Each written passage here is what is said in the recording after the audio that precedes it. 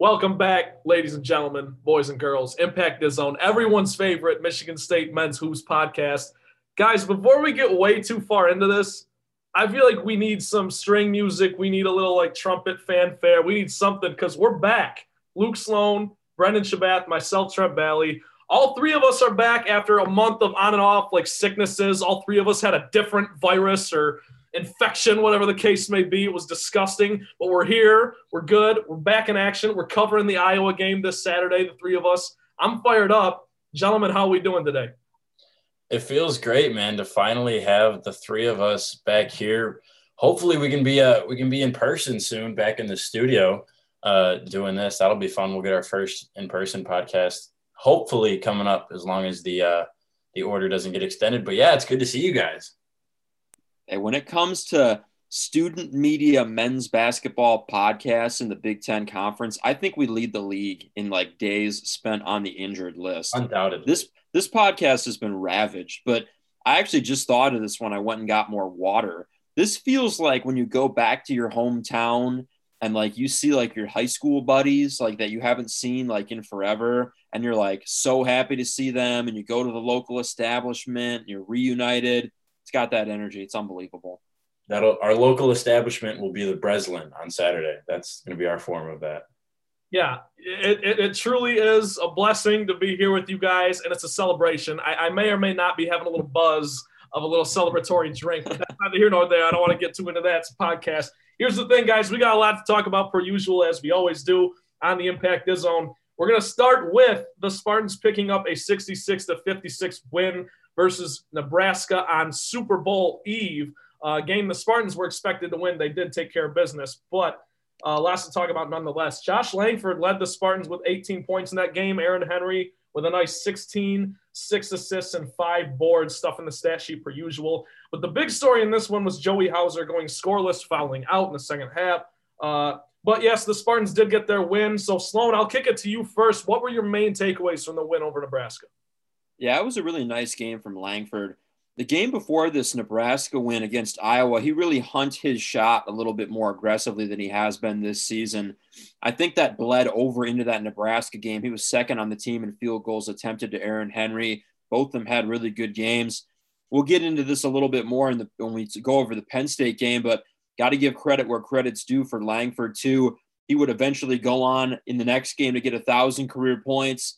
The fourth member of that 2017 recruiting class that all had 1,000 points: Nick Ward, Cassius Winston, Joshua Langford, and then I'm missing one player. Miles, wasn't it? Yeah, it was Miles. I think it was 2016, I believe, right? Just a prolific recruiting class. I mean, that could go down as one of Izzo's best recruiting classes, maybe ever. But yeah, I definitely agree, Trent, that the big story was Joey Hauser. More on him when we talk about Penn State, but it was surprising too, because I think he only had 12 points against Iowa, but he looked a lot more confident, struggled a little bit defensively in that game. But I thought after taking a positive step against Iowa, he was going to take another positive step against Nebraska, but it just didn't happen. Yeah, and the thing with me about Hauser is it just feels like he's almost there, and one of these nights he's going to have a random game where he goes off. I mean, we've seen what he can do. He's had high-scoring games. He averaged a double-double through the first 10 or 12 games this season. And it's really a bummer to see him struggle like this, because he was an exciting player preseason that I think a lot of people, us included, us three, that were excited to see what he can do and what Tom Izzo would do with him, having a stretch four, which he really hasn't had before. But Hauser's been underwhelming in his ability to defend, his ability to shoot. And to me, it's not that he just doesn't have the skills. It's more of a mindset thing. And I think that's a thing that's plagued this team the past 2 seasons. I think Aaron Henry struggled with it last year. I think Rocket Watts is struggling with it this year. Marcus Bingham too, Gabe Brown. A lot of these guys I feel like are really, really talented, and at any given moment can go out there and just light it up. But sometimes they get a little bit in their own way. And hopefully Hauser can get out of his own way and just go out there and play basketball like he knows pretty soon, because they're going to need him moving forward through these next 6 games.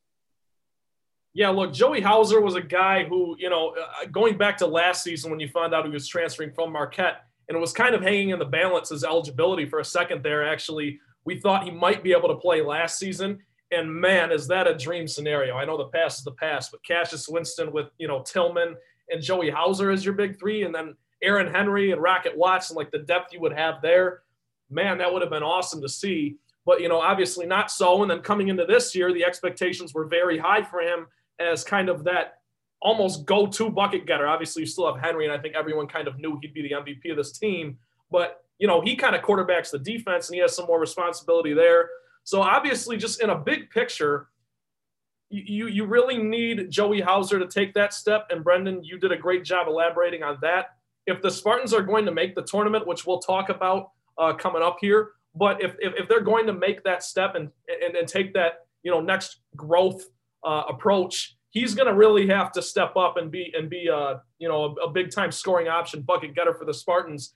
And he really came back and responded against Penn State off the bench. And we'll talk about that in a little bit here. But let's go to someone else in the front court who has been impressive as of late. Marcus Bingham got a start against Nebraska in this one, followed it up with a nice performance against Penn State.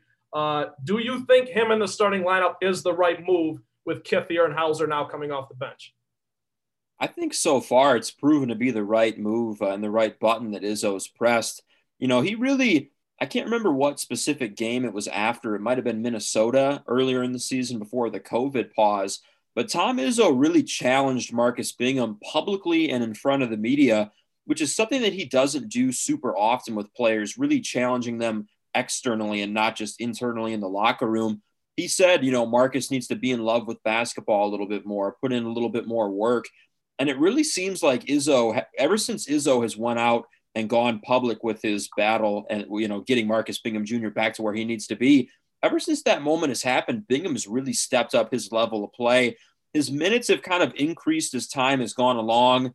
He started out by playing limited minutes, very limited minutes, usually under 10 minutes a game. And then, having some nice contributions, but not getting a ton of minutes. They've eventually started building up. And I think the main reason that Marcus Bingham is in this starting lineup right now is because what he brings on defense. I mean, he has, the best shot blocker on this basketball team, has been great one-on-one in the post and down low on the block.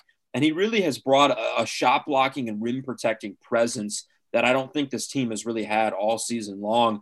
So more than just offense, people, he's kind of a face-up guy, shot a lot of jumpers before he came to Michigan State. But I think, inserting him in the starting lineup really improves Michigan State's defensive presence.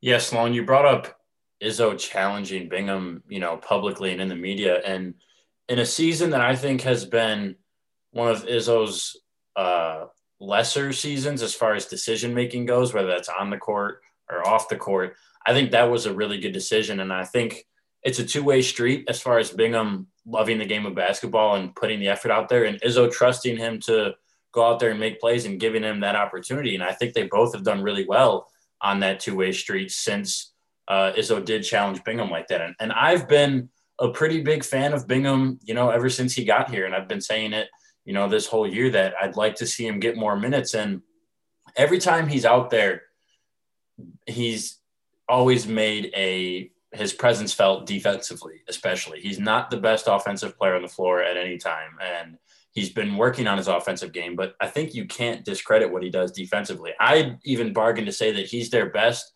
post defender, not in the aspect of position and size and physicality, but because of how many shots he affects. He's great in help defense situations. The amount of times he's gotten in front of a guard who's beat their defender and blocked a shot or forced a bad shot is really amazing. And he's got really good timing. His wingspan, obviously, for how tall he is and long he is, allows for him to be that. But, he's going out there and he's making 3 or 4 blocks a game, it seems like. And they usually are really beneficial to Michigan State. And I think it's really good for them that he's been playing as well as he has of late, but he needs to do more offensively. In the Big Ten, having a good front court that can do something on both ends of the floor is key. And with Joey Hauser's struggles that we just mentioned, somebody else has to step up in a bigger role than just 6 points a game and 4 rebounds and something like that. I think Bingham needs a coming out party. He needs a 12-8, 12-10, 15-10 type of game to go out there and prove to himself and to everybody else watching what he can do. Brendan, and I think overall on Marcus Bingham Jr., over the individual skills that he brings both on offense and on defenses. He just has his confidence back. Ever since he was challenged by Izzo, he's playing like a different guy, and it really seems like he's more engaged now than ever as a Spartan. And then, bringing it back to Trent's point about, is this the right button to press having Marcus Bingham in the starting lineup? Brendan, I mentioned on the last podcast when you and Eric and I were on here that the ideal role for Thomas Kithier, in my eyes, is coming off the bench, doing those little things, soaking up like 15 to 17 minutes per game, and not having the defensive pressure of being in that starting five.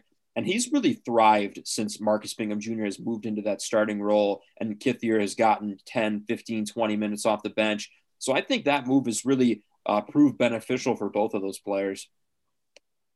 Yeah, when you look at Marcus Bingham's career at Michigan State as a whole, the offense really hasn't been there, and that's kind of been disappointing for the Spartan faithful because that was really his calling card coming in. He wasn't really supposed to be a defensive guru. The problem is you look at his size and his frame, and he has absolutely transformed himself into a pretty damn good post defender. And Brendan, I'd agree with you. I think he's the best option the Spartans have on this team because, how many times have we talked ad nauseum this season about the Luka Garzas of this conferences and the Charles Dickinsons. You're going to have to throw a big body at those guys. And quite frankly, while Malik Hall and Thomas Kithier might be better position wise, in terms of their defending and their footwork, they're just giving up too much height. And Marcus Bingham is a great option there. And I think going forward, we're going to talk about the Iowa game here at the end of the podcast. I think that's another game where you're going to have to throw Marcus Bingham at Garza and just for his defensive ability alone. And then, he's able to alter shots.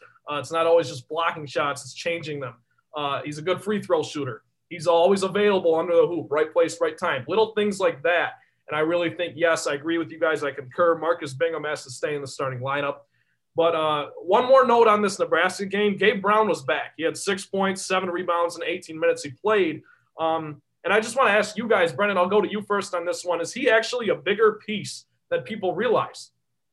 I think so. I think Gabe Brown's kind of a silent assassin in the fact that you don't really recognize that he's out there and you don't really notice it all a lot. But you look at the box score after, and like you just mentioned, 6 points, 8 rebounds, in a couple minutes, and he's really a big factor. And to me, the biggest and most intriguing thing that Gabe Brown brings anytime he steps onto the floor is that he's always a danger to make a shot. And whether Michigan State's on a run and they want to continue that, Brown's, in my opinion, one of the go-to guys. If they're in a drought and they need somebody to get a bucket, I think you're always looking for Gabe Brown on that right wing, that right corner there to knock down a three.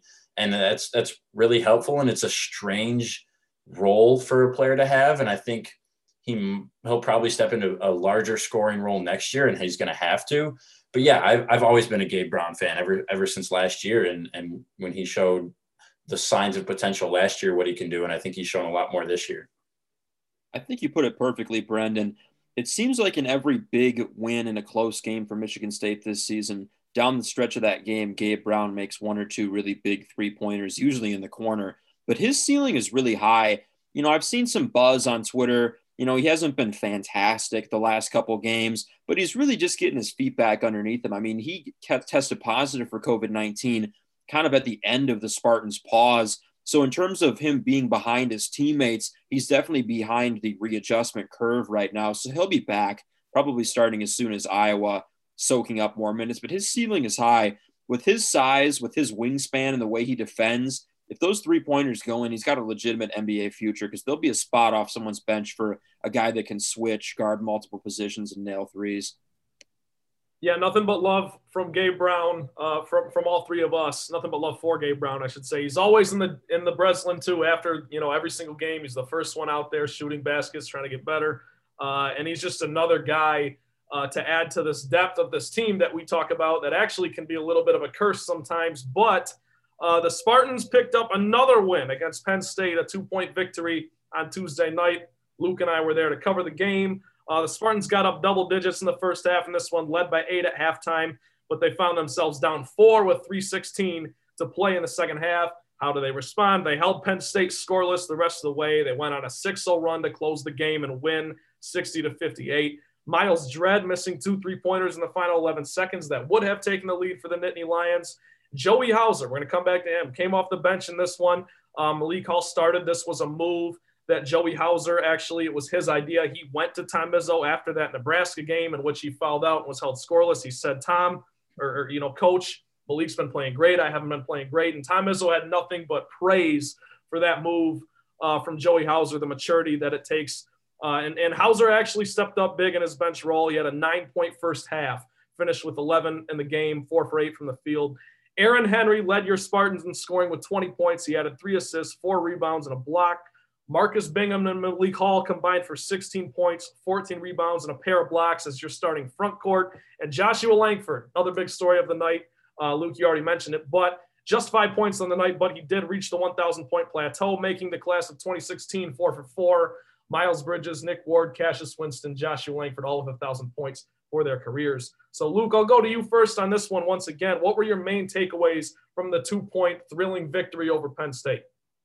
You know, you, I, and Eric Bach were at that game, and the back and forth between us was pretty comical. I mean, the three of us just kept going up and down the row, up on Press Row at the Breslin Center, saying, this is the Purdue game. This is the Purdue game. This is that Purdue game where they lost 55-54 in the final moments after that Travion Williams basket. It was horrible. You could not sit still. You couldn't breathe. You couldn't go to the bathroom. Anxiety was just flying through the arena. It was almost a carbon copy of that game. Michigan State holds a pretty comfortable lead at halftime, has a good offensive first half, and then the second half comes out. All of a sudden, those Penn State shots start going in after a bad shooting first half. Purdue's shots started going in after a bad shooting first half before the COVID pause on January 8th. And then all of a sudden, Michigan State gets a little bit tighter. Their shots might not go down. It drags to the defensive end of the floor. And then all of a sudden, you know, they blow a lead, which we're going to talk about a little bit more. But the main takeaway for this one for me is, unlike that Purdue game, unlike the Iowa game where they lost a close game, they finished a basketball game in Big Ten play for pretty much the first time this season. The Rutgers game was a blowout. Nebraska, they led by a pretty good margin the entire way in both those games, I'd say. But this was the first time they were tasked with finishing a really close and hotly contested game, and they did. They made free throws down the stretch. They got baskets when they needed to. Rocket Watts had a really key tip in with a couple minutes left to give Michigan State a basket that tied the game. Great stops defensively down the stretch. And just listening to the players and Tom Izzo after the game, it felt like there was a major weight lifted off their shoulders in the fact that they finished one of these close games. So hopefully for the team, they'll try to take this into Iowa and kind of use it as a springboard into, all right, we got that confidence now. We finished a game in Big Ten play. We can do this. We can hang with people because every game is going to be important down the stretch.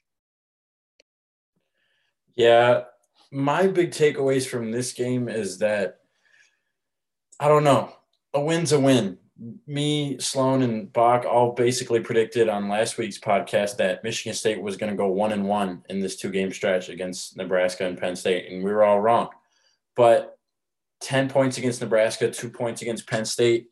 The Big Ten has always been basically 2 tiers. There's the 10 teams that are great and, you know, Elite 8 or better contenders, and then there's the bottom 4 that are really scrapping to get into the tournament or just trying to make the best out of a losing season. And right now it just feels like Michigan State is in that lower tier on the border of the first tier. You know, that they've only played well against some of the lower teams in the Big Ten. Obviously they had a good night against Iowa about a week ago when they were at Iowa, but they just haven't instilled confidence in me yet. And I think, you know, if this team wants to make the tournament, 10-7 right now, not very good so far through this season, but, you know, they've got 7 games left. And if you can finish at 15-9 or better, I think, and make a run in the Big Ten tournament, I think they'll make an argument and make a case for a bid, an at-large bid in March. But I don't know, they seem to have the same struggles every game. And there hasn't been a game that really stands out and says, okay, build off of this and move forward, because certain players have come in and done decent things. And, you know, Bingham gets 6 and 8 and Malik Hall gets 10 and 5 in his start and stuff like that. And Joey Hauser finally comes off the bench and scores 11. But none of these seem like launch pads to a game plan that's going to beat a team like Iowa, So we're really going to see what this team is made of come Saturday when Iowa comes into the Breslin. I mean, it's a home game. It's a must-win game for Michigan State. I think if they get to an 8th loss this season, that is just going to lead to a downturn. They still got to play Ohio State. They still got to play Illinois. They got to play Michigan twice, and Indiana's on the schedule too. So we'll see if they can use these last 2 games, see what they found right, and use it for a win against Iowa. But I'm just not totally convinced yet that that's something that they're going to do. On the surface level, you're exactly right. A win is a win is a win is a win because, look, yes, the Spartans are 10-7 now. If they drop that one against Penn State, that's another soul crusher. You go to 9-8, and there's a very, very, very good chance you end up at 500 come the end of the weekend as they got Iowa coming in Saturday. More on that game later, of course. But look, Sloan, I can't agree with you more in terms of this was the first game the Spartans actually were. It was a close game down the stretch, and they pulled it out. You think of Wisconsin on Christmas, they kind of went dry down the stretch. The Iowa game last week, yes, they hung in there. They hung tight. They had a shot to tie it. Rocket Watts at the end didn't go down. That Northwestern game, even, the very first conference game of the season, they made a little run there to get back into respectable striking distance and then disappeared again. The Purdue game, all these games come to mind. Against Penn State on Tuesday was the first time that the Spartans actually did really get a hold on the late game mentality, the late game situation, going on a 6-0 run, holding Penn State scoreless in the final 3.5 minutes. That to me is more of the Spartan brand of basketball that we're used to seeing. And, I don't know if it's going to be a launch pad, Brendan, to use that analogy, but, I want to go back to you because you just kind of voiced some of your concerns. I'm going to ask you to quantify it, put a number on it. On a scale of 1 to 10, how concerning are, blowing these big leads for this team? For me, it's 8 or higher. It's red zone danger territory because they've done it all year. The Penn State game, as you guys just mentioned, is finally the game that they pulled it out. But, a team like Nebraska, you're up by 8 in the final few minutes. You got to win by more than 10. And it happened early in the season against Duke and Notre Dame and all these other teams. This is the first time they've done it, and they cut it as close as you possibly can. It came down to a missed free throw and a last-second shot from Penn State, but I think they're in the danger zone as far as not being able to close out these games that in Big Ten play you absolutely have to. Because to me, I think of it as disregard everything else. Go back to the final 6 seconds of the Penn State game and make it Iowa, right? Michigan State's played great. Somehow they're up to 6 seconds, chance to win the game. If you put Iowa on that floor instead of Penn State, and if they're in a situation like that on Saturday and they play like they did, I have much less confidence they pull out that win than they did against the Nittany Lions. Honestly, if I had to quantify a number of 1 through 10, I wouldn't keep it to 1 through 10. I'd put it up to an 11 at this team blowing leads. I mean, I try not to be someone who is an alarmist with my takes.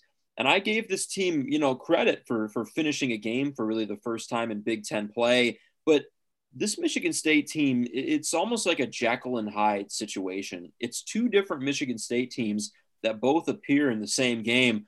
Like, for example, in this Penn State game, the first Michigan State that appeared, we'll say this team is the Jekyll. They're making shots. Their half-court offense is crisp. They're getting some easy layups. And that reflects right onto the other end of the floor defensively. They just seem like they're a little bit more locked in, a little bit more energy on defense.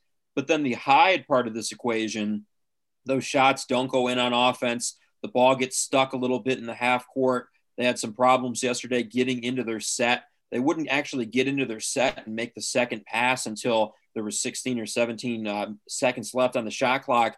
And when the half-court offense got a little bit sloppy, it reflected on the defensive end of the floor. The really good elite teams can maintain that level of good defense no matter if the shots are going in or if they're not going in. And unfortunately, this team this year has let either side of the floor, the play on either side of the floor, affect the play on the other side of the floor. That might be because they don't necessarily have an alpha dog out there this year, but it just seems like until they get that addressed and we see more consistency, that I'm still very concerned about this team holding leads.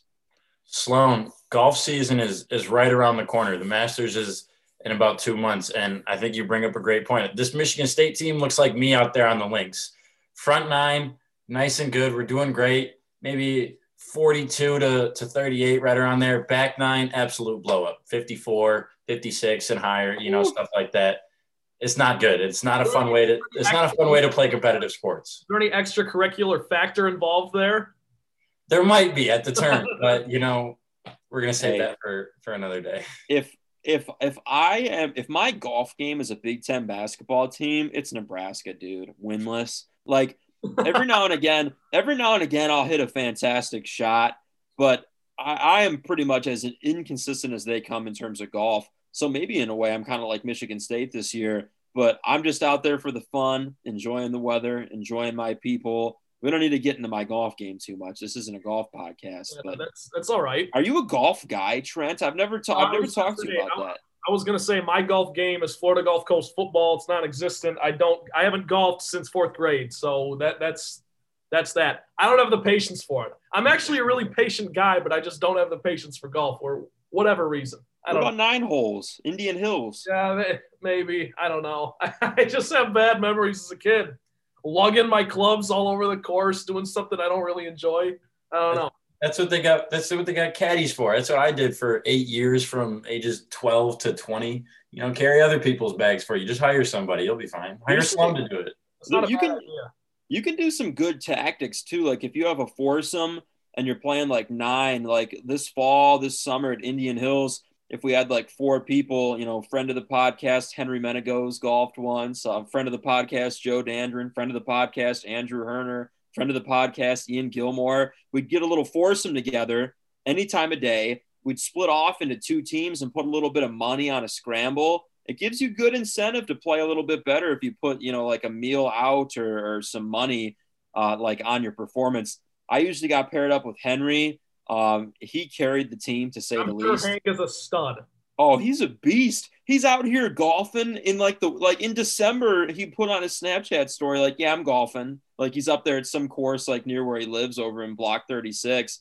Hate to expose him like that in the podcast, but he golfs all year long. It's ridiculous. Well, shout out to Hank. This wouldn't be a podcast if he didn't give a little love to Hank. But yeah, I don't know. I'm not really a golf guy, but I'm glad we were able to use some analogies there and kind of flip this on its head. But anyways, to bring things back to basketball just for a quick second, 1 to 10 for me, how concerned am I with this team blowing leads? An optimistic 7. And the only reason I say that is because this is uncharacteristic of Tom Izzo teams, but I know this team is different than in the past. However, I just am of the mentality that if you get that monkey off your back, and really if you look at the 2 biggest leads this team has blown, which was Purdue and Penn State, we're talking about a Malik Hall inbound pass away from probably clinching that one, and a Josh Langford missed free throw or 2 at the end of the Penn State game, which is uncharacteristic of him. It comes down to those little things, and I know that's what wins or loses you games in March and beyond, but I'm just saying, I'm going to give it an optimistic 7 out of 10 in terms of which I know 7 out of 10 is not great by any stretch of the means. I'm still concerned, but I'm just saying I'm a little less concerned than you guys are. But time will tell. They could make me look like an absolute idiot against Iowa. Hey, I mean, they could make you look. They could make that take look bad for you, but they could also make that take look really good for you. I mean, watching the way that game went down the stretch yesterday, this could be like a January, February Izzo kind of situation. I mean, they pulled that game out yesterday. He was subbing in Bingham and Hauser for each other, a little offense for defense, started Malik Hall. I was pretty impressed with the coaching job of Izzo in the game yesterday. You can make some arguments about his rotations for this season overall, but the buttons he pressed yesterday won him the game down the stretch. So, hey, as the saying goes, you can never count him out in March. Yeah, that's very fair. Very fair. And I guess another question I kind of want to pose to you guys about this team and the depth thereof. I want to talk about the Hauser move to the bench because that was a big storyline. And again, Tom Izzo was nothing but, complimentary of the way that Joey Hauser came to him and said, "Hey, sit me down." And he literally named Malik Hall and said, put him in the starting lineup. So I want to ask you guys, just in terms of pairs here, is the Bingham Hall front court a sustainable move and having Kithier and Hauser off the bench? Do you think that is sustainable? And do you think that's the move we're going to see for the rest of the season? Brendan, we'll go to you first. I think Malik Hall combined with anybody is a great combination of two people in that front court. I've said it ad nauseum, as you said earlier, Trent, that Malik Hall's a great player on this team, and I love what he does for this team, and he's like the worm out there and stuff. But I really am a big fan of the Malik Hall, Marcus Bingham front court, and the fact that it's probably their best defensive front court.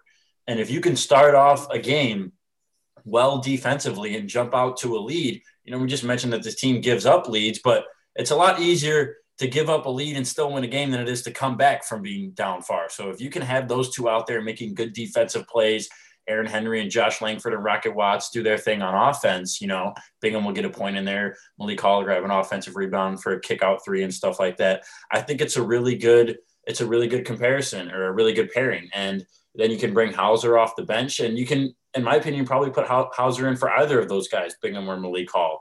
And I think Malik Hall, he's like a Swiss Army knife. You can pair a bunch of different things with him, and you can put anybody in there, and he can play big and he can play small. And so I think I'm amazed at Hauser's self-awareness and team awareness to not only go to Izzo and say, hey, I think I need to take a step back here and give myself a smaller role, but I want Malik Hall. And I think that's a testament to not only what a leader Hauser is, but what a leader Malik Hall is and how hard of a worker he is. Hauser wouldn't say that if Malik Hall wasn't doing in practice more than what he does in the games, and I'm sure he is.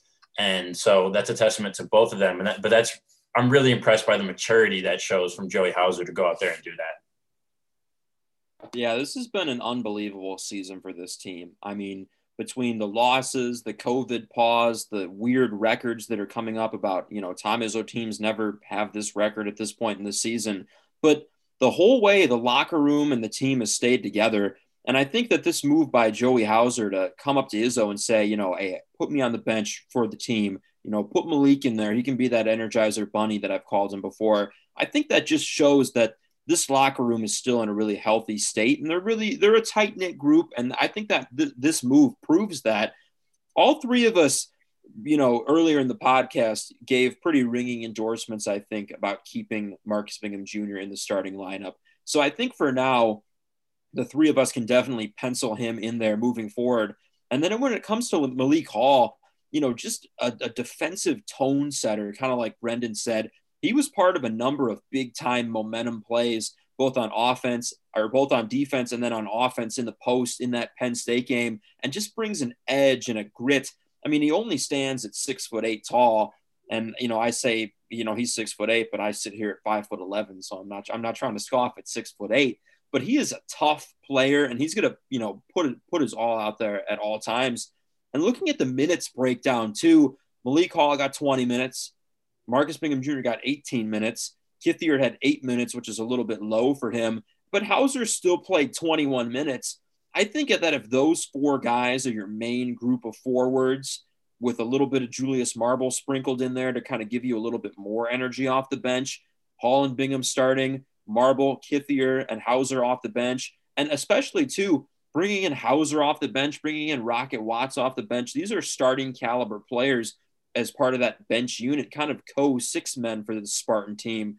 I think those two can really bring some offense off the bench for them too. So this, since this move has been made, they played Iowa tight, they beat Nebraska, and they beat Penn State. So they're going to keep rolling with it. We'll see if it's successful.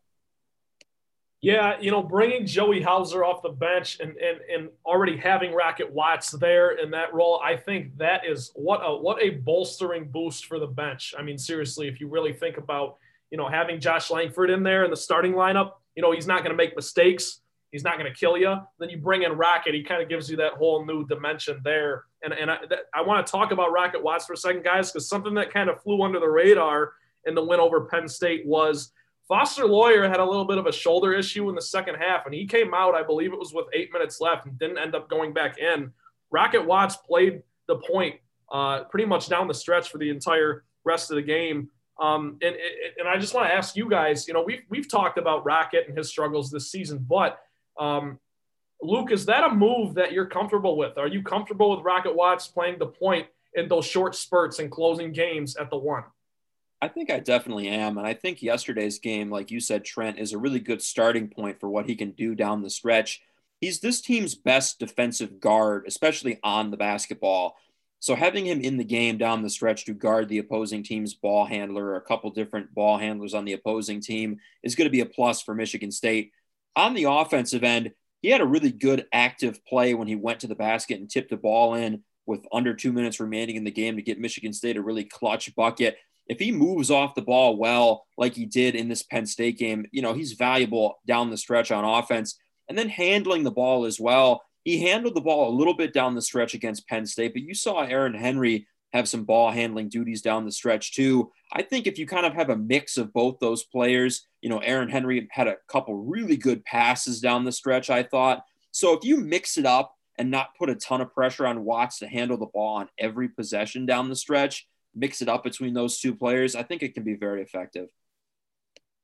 Trent, I got to say that I am not a fan of Watts being in there in late game situations. I don't like it because to me, if a quarter of the way through the season, we're 25% through, Izzo comes out and says, listen, this isn't working. This was a bad decision by me, by Rocket, by everybody involved to put him at the point.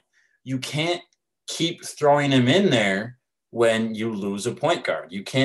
You have to put someone like Hoggard in there and substitute. I know you want Langford in there late too, and Langford's been playing really great, but that's the decisions as a coach that you have to make, the hard decisions. And, they went from a lead to trailing in the time that Rocket was in there. And it just doesn't make sense to me how you can definitively say that one of the main problems of this season, especially with the offense, was having Rocket Watts at the point, and then he's still out there playing the point guard. I get a possession or two here. Someone needs a quick breather and stuff like that. But when we're talking crunch time, when we are talking winning time, you have to have your best five out there that as a sum are the best.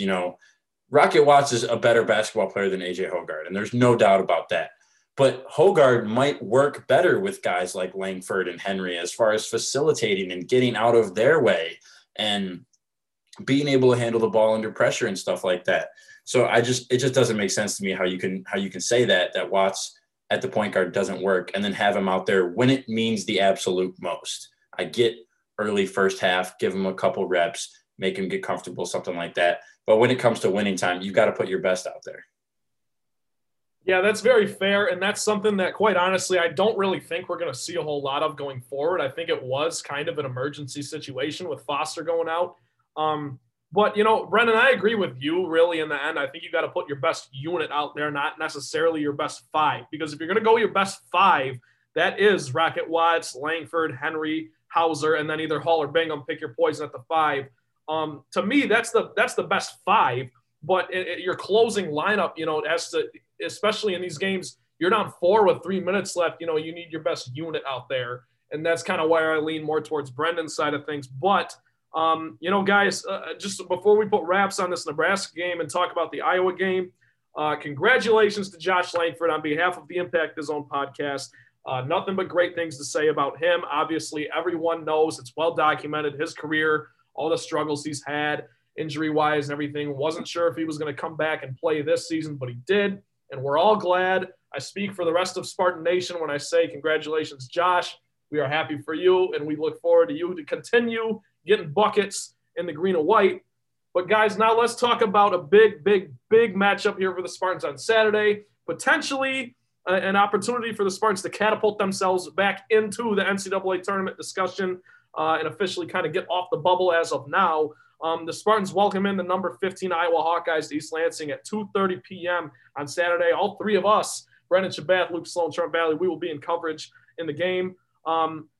This game has potential to be the Spartans' signature win of the season. It would be a huge resume booster for that NCAA tournament case. The last game against Iowa and Michigan State was a great one. The Spartans hung in there, shot the 3-ball well early. I believe they started 7 for 7. And they had a shot to tie when the final seconds didn't go down. But I guess, guys, before we get into our predictions, there's a few storylines to watch. And Brennan, I'll go to you first on this one. Do you think having Gabe Brown back and the new starting five, the two big adjustments that we've seen over the last two games since that Iowa game, do you think that that is going to be any difference in this one? Yeah, as cliche as it sounds, I think this game is going to go one of two ways compared to the last game. I think it's going to be very similar. And this new look Michigan State team with maybe a little bit more firepower and a little bit rejuvenated offense with Bingham and Hall getting more minutes and Brown being back in there, they can make it close and maybe even pull out a win somehow. Or it's going to be catastrophic and, it's not going to work and they're not going to have had enough time with this new set of lineups to be prepared for a team like Iowa. But Iowa is a fringe team for me right now in the Final Four, Elite Eight area, because obviously their offensive firepower is almost unmatched in college basketball. I think they've probably got the third best offense, in my opinion, in college basketball. But their defense is really lackluster, and that's been a trend in Iowa City for basketball for years now.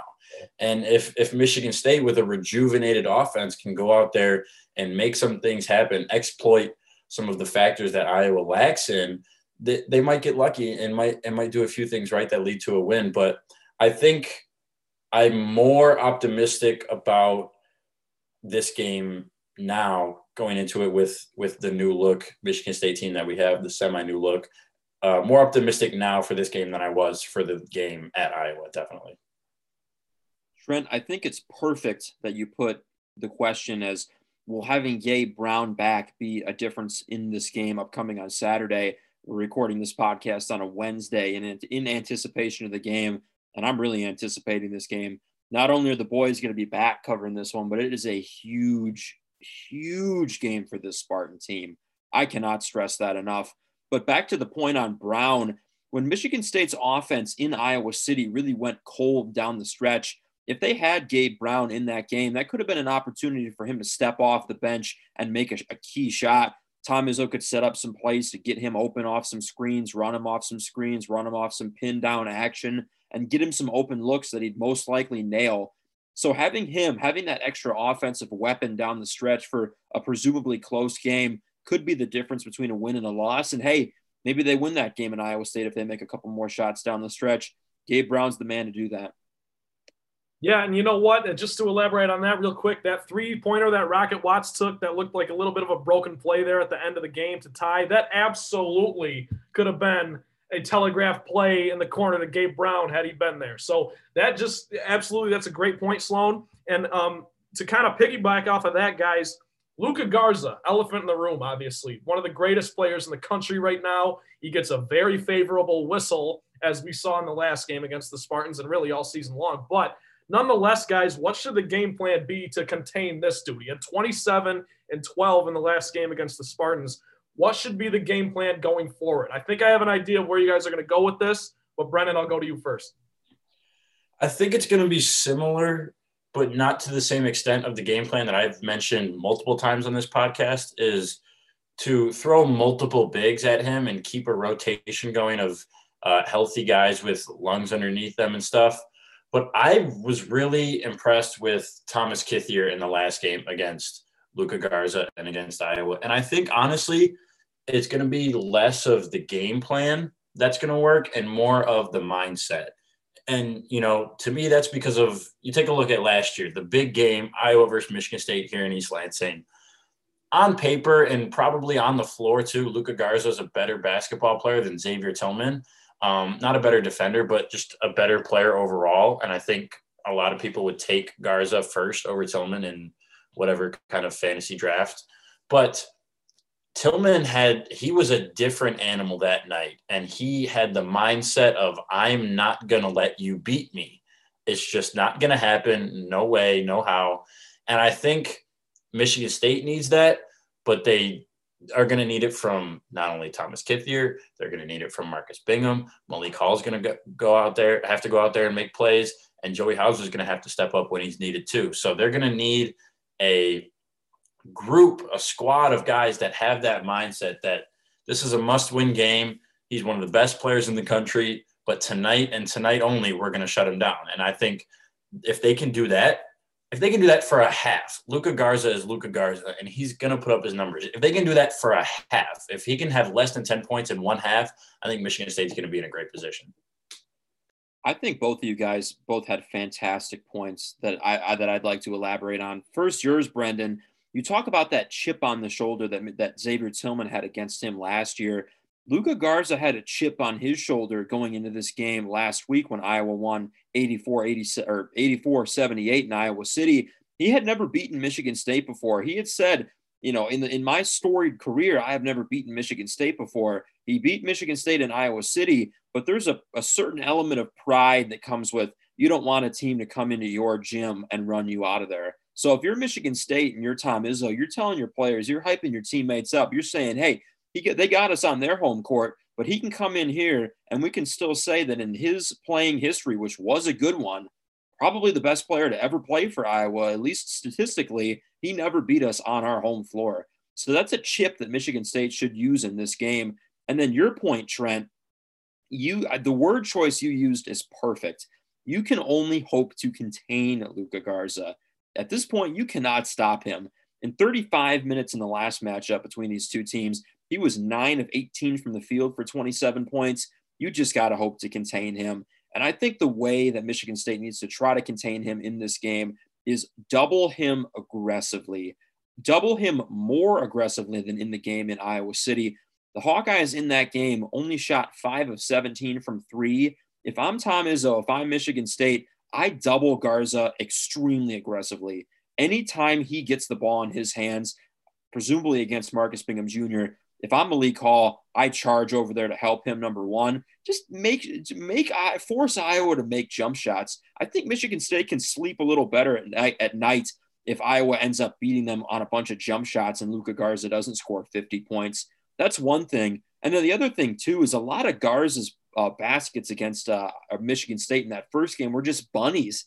He ran down the floor aggressively in transition, got that deep post-up position early, pretty much in transition. They just delivered the ball in there, and it was an easy 2 points. They need to run back aggressively and don't lose him in transition, or that's going to be like an easy 10 points for Iowa.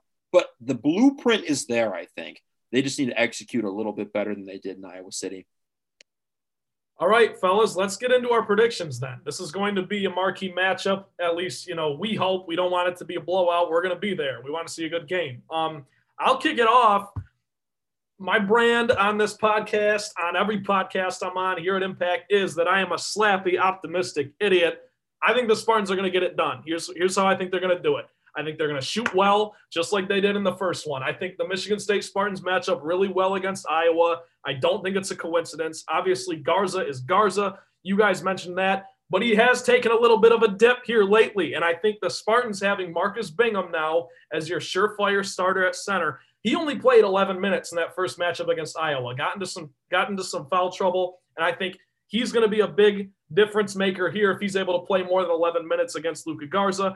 I think Joey Hauser and Rocket Watts come off the bench and combine for 20 plus, and I think the Spartans get a 76-73 victory at home behind a very hot three-point shooting night from the Spartans, particularly Langford. I think Watts gets in the mix. I think Henry leads you to the finish line. And the Spartans just play finally two halves, put it together, and all of a sudden we're looking at this team has turned the corner. Luke, what do you think? Trent, I'm in lockstep with you. I told this when we were leaving the arena. I told you this when we were leaving the arena yesterday. I'm buying back in on this team's chances to make the NCAA tournament.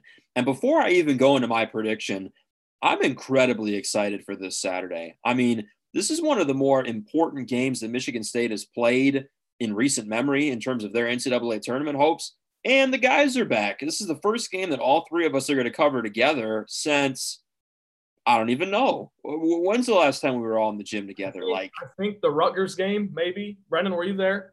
I haven't called. The last game I called was almost 2 months ago against Oakland. Was it Notre Dame then? Was that the last game we were all at? We might. I thought we did one after Notre Dame. Oh, all right. Either way, it's been months. Could be right. It's been forever. But no, because Notre Dame was over on our old platform, whatever it was, 104 or something like that. And I vividly remember at least one game with the three of us on the new platform. So it had to have been after the Notre Dame game. All right. And either way, it's been months. Yeah. So I'm juiced. Either way, I'm juiced. This team, I'm buying back in on this team's chances, though. A win is a win against Nebraska. Ugly win. A win is a win. They finally finished a game against Penn State, and they are going to get an 80-77 upset win over Iowa. That's really going to get this fan base jumping about NCAA tournament hopes once again. I think this is going to be a Tom Izzo special. I think people on SportsCenter, people in the media are going to be talking about what a great job the Spartans did against Luka Garza defensively. I think Tom Izzo cooks up a hell of a game plan, and I think they shock the world with a big win. I might look really, really foolish. Trent, you and I might look really, really foolish after this game, but you got to buy back into their chances. I mean, I hate to beat a dead horse on this one, but until Izzo disproves that he can't coach in March, I mean, I'm going to have to roll with them. Listen, you're talking to the guy over here who publicly picked the 2020 Detroit Lions to go 12-4. So I have no shame. I have absolutely no shame. 76-73 Spartans get it done. Sloan's got 80-77. Brendan, what do you got? You guys just love making my life hard, don't you? Hey, Trent and I set this up perfectly. You can be the bad guy. You can be the screw. Yeah. Honestly, as a journalist, so we can go to Indianapolis, as a fan who goes to this university, I hope to God you guys are right. I would love to see this team go out there and just put a whooping on Iowa and punch them in the mouth and, move on and really extend their March hopes. And that would be a huge win for them, not just because of what the win itself means as a big upset like that and to improve their record to 11-7, but that's a momentum shifting. That's a season changing win if you can pull that off. But as the realist that I am, I pride myself on being realistic and not biased and not fanboy. And that's not to say someone does, because I sure as hell don't. I think the bigger thing that I'm not mentioning conveniently is that I love to be right, and I'm gonna lean towards what's more likely to be right. And I think there's too many things that Michigan State has to rely on that aren't consistent that would lead them to a victory. They need to have, Trent, you mentioned it, 2 full halves of great defense. They haven't really done that this season. They need to have 2 full halves of good shooting. That hasn't happened this season yet. They need to somehow shut down Luka Garza for at least a half. Nobody's done that yet. And it's just, I might have something for you on that front. This Iowa team is too good because, Sloan, you mentioned the game plan and the blueprint is there to double Garza aggressively as much as you can. But Iowa's one of the best 3-point shooting teams. They have the #1 offensive efficiency rating in the country. And Michigan State's not – and Iowa's defense is terrible. It's really bad. But Michigan State's offense isn't a huge threat to a team like Iowa. They're just going to try to outscore you. So for that reason, I am taking the most realistic numbers I can find, 85-75. Iowa wins it. Michigan State moves to 10-8 on the season towards a downward trend that doesn't exactly lead to an appearance on Selection Sunday. All right, Brendan. All right. I'm gonna have one last chance here to convince you. Hot off the presses, just into the newsroom. Final from, I think, Piscataway. No, it was Iowa City. It's Iowa City, yeah. Iowa City. It was on in the background. I wasn't watching. Iowa 79, Rutgers 76. Luka Garza only had 22 on 8 of 20 shooting. That's not the best Luka Garza game in the world.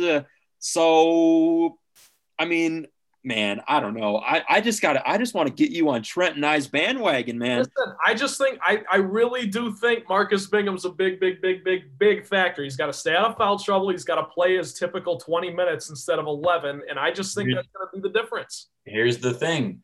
Not only is the Garza whistle going to be alive and well, but Garza himself is a big man. And Bingham forever, since he got to East Lansing, has had a slighter frame than he should for his height. And I've seen it time and time again. And Sloan, you just mentioned it.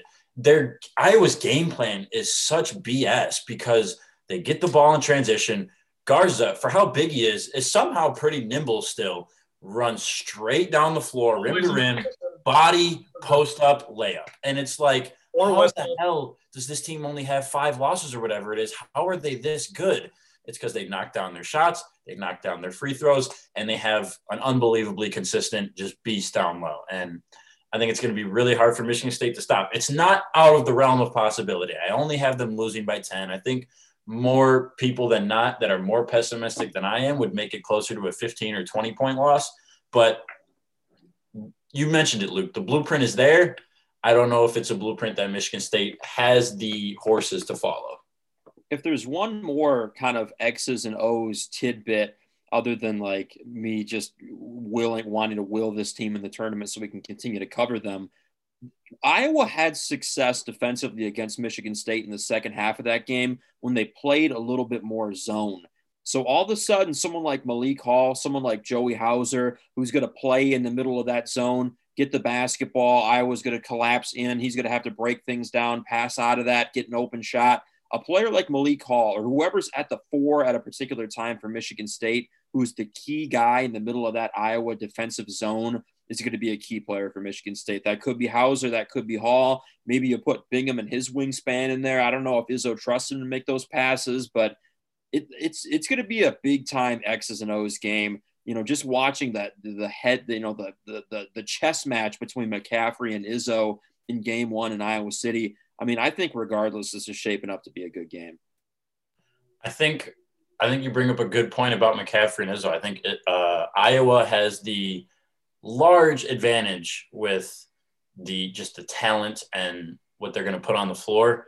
But coaching has always won championships. And I think as far as on the sideline goes, Michigan State has the edge. I think Fran McCaffrey hasn't proven himself. I think he's got a great team this year, and he's done a lot to make them really good.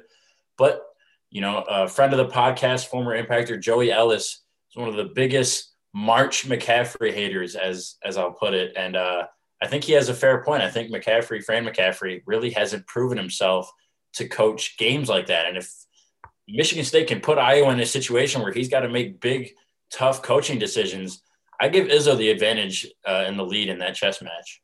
100%. I agree. You and everyone else, I think you and everyone else would. So here we go. I've got a 3-point victory for the Spartans. Luke has a 3-point victory for the Spartans. Brendan has a 10-point victory for the Hawkeyes. There you have it. We'll be in coverage. I will mention that one more time and plug us at the end of the podcast. But before we get there, we have to round out the show with our favorite segment, America's favorite segment, the 4-point play with Brendan Shabbat. Brendan, take it away. Guys, I am extremely excited for this 4-point play, and there's a lot of reasons for that. But the first reason I'll mention is from this very moment in time. For those of you listening, we're recording this on Wednesday, February 10th. It is 8 minutes pre-10 p.m. At this very moment, we are 38 days away from having March Madness on our televisions and in front of us. Hopefully in front of us in person if we get to go for Michigan State. But Thursday, March 18th, 38 days away. It's a day that I've been waiting for 2 years now because I didn't get a tournament last year to watch, and that's very upsetting. But the other reason that I'm really excited about this 4-point play is because I just mentioned that one of the reasons I picked Iowa to win is because I love to be right. And part of that is because I love to brag about being right. And that's one of the things I do best. And right now I'm going to take that chance to brag. Last week, Trent, you weren't here, but Eric was, along with Luke Sloan. And I told you guys, I mentioned on the 4-point play, it was a little tidbit at the end, but I said, look out. Number 6, Texas is going to Oklahoma State.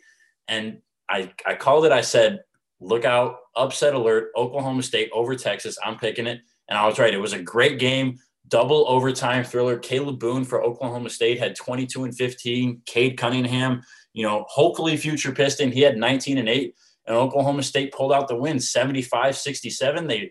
That got them enough to move into the AP poll for the first time this season. Now, Oklahoma State has a postseason ban this year, so that's not a team to look out for in March, but I got one right, guys. That down the stretch was some of the worst basketball I've ever seen in my life, by the way. I just want to throw that in. It was hard to watch. Yes. Also, Shaka looks great with hair. Yep. I don't care what anyone says. He's a good bald head, but he also looks good with hair. Either way. Yeah, and you know, Texas is reeling right now, but they're still one of my favorite teams for the Final Four. To quote John Rothstein, we sleep in May. Friend of the podcast, John Rothstein, by the way. I'm hoping, we were talking before the podcast, Brendan, Trent, and things are heating up in college hoops. Like, this is a great time of year. And speaking of that, that Oklahoma State's currently appealing their postseason ban to the NCAA. And the NCAA is kind of, to quote a line from the movie Casino, hey, you can run a casino. They'll just take your gaming license and put it at the bottom of the pile. Right now, the NCAA is taking that postseason ban and putting it at the bottom of the pile. Oklahoma State, the Pokes, they might be marching.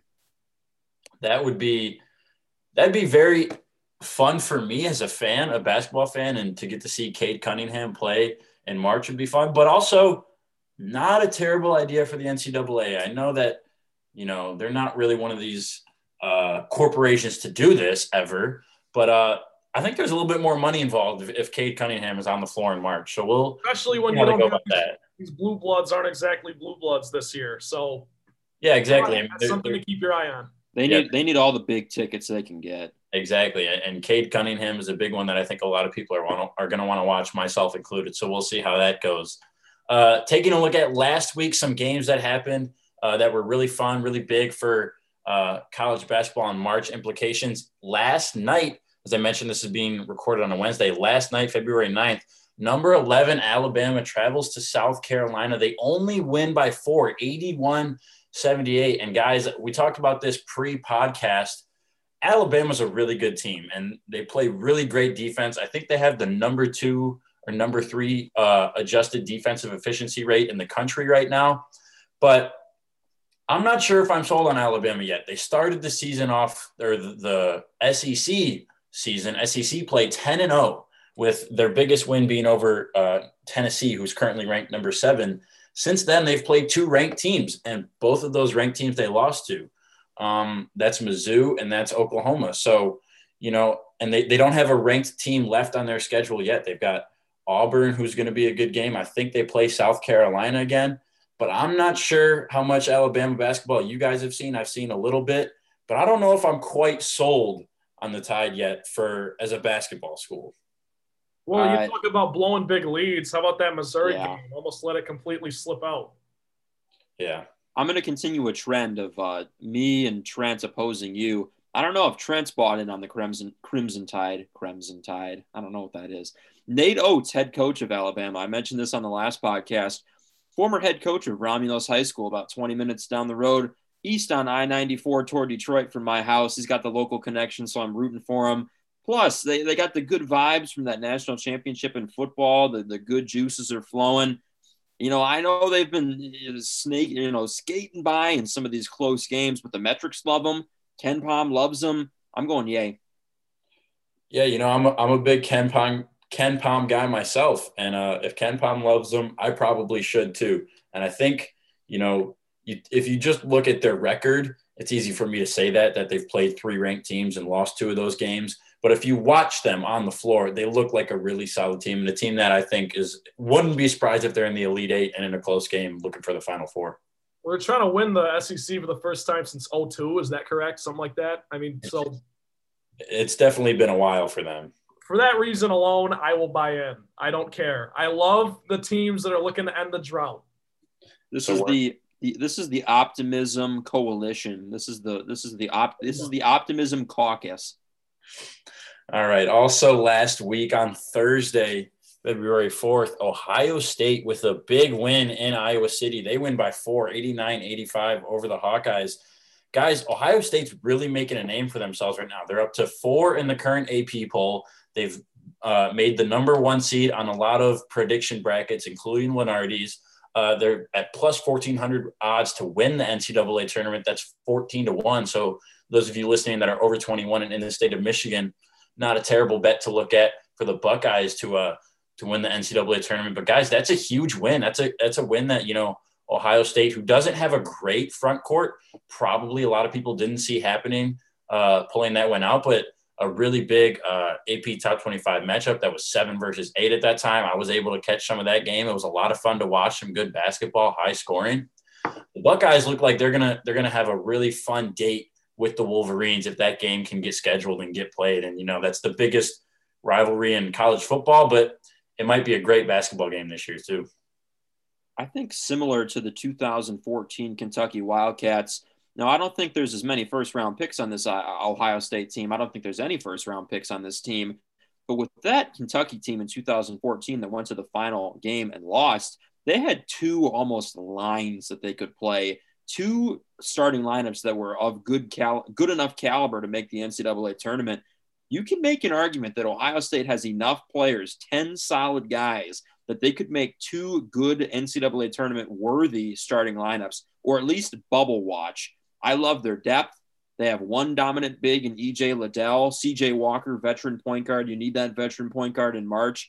And like I said, we're not plugging any, gambling websites or anything like, FanDuel, Barstool, whatever, but plus 1,400, that's not bad value. Yeah, and you're a big Chris Holtmann guy, so I know you like that one, Sloan. But yeah, the Buckeyes, I think you brought up a good point that they have the blueprint for a team to make a run in March, and I wouldn't be surprised if they go out there and do that. So I've got my eye on them moving forward. Speaking of moving forward, coming up, some really good games this weekend. So guys, this is my chance to redeem myself. I love the underground college basketball scene. There's so many games out there in the Sun Belt and the Horizon League and the MVC and the WCC, Gonzaga not included, that a lot of people don't know about, but you can find some great basketball if you just flip through the channels and find a game. And we've got a really good one coming up this Saturday on the 13th at noon. Loyola Chicago, 17-3, ranked 22 in the country. They're taking on Drake, who's 18-1, a fan favorite this year, 9-1 in the MVC. That's a big MVC implicating game. And the reason I'm redeeming myself is because I've already mentioned this game for a 4-point play, this exact game, but I mentioned it about a month ago. And what I didn't realize at the time was that game was scheduled to be played at the exact same time as the college football national championship between Alabama and Ohio State. So I looked like a fool not knowing that everybody else is going to be watching the national championship instead of Loyola Chicago and Drake in college basketball. But that last game got postponed due to COVID. This is the makeup. So on Saturday, you wake up as you're cooking breakfast, you get some eggs, get some bacon, some French toast, throw on the MVC. If you got ESPN Plus, if you don't, find someone who has it, hit me up. I have ESPN Plus. I might share my username and password. Throw on the MVC. You'll watch a great game. I really love this one. And I'm doing a new thing now for 4-point play. This is going to continue moving forward. This is an opportunity for me to have more bragging rights as we continue. I'm making predictions. And in this one, I love Drake this season. They're really fun to watch. Shanquan Hemphill, right now, he's playing great for them. He's averaging 14 points, 6 rebounds. But I'm taking the Ramblers, Loyola Chicago. I've got them probably about – I got them in a close one. I'm going to say a 4-point win for Loyola Chicago. Go Ramblers. Hey, ladies and gentlemen, boys and girls, there is a member of this podcast who has an addiction. Brendan is addicted to Group of 5 hoops, like these obscure games on CBS Sports Network on like Thursday nights. Man, you need we need a whole separate podcast just for like Group of 5 hoops. Hey, that's a good addiction to have. It means you're going to have the winning bracket this March. I hope so. That's kind of the basis behind it.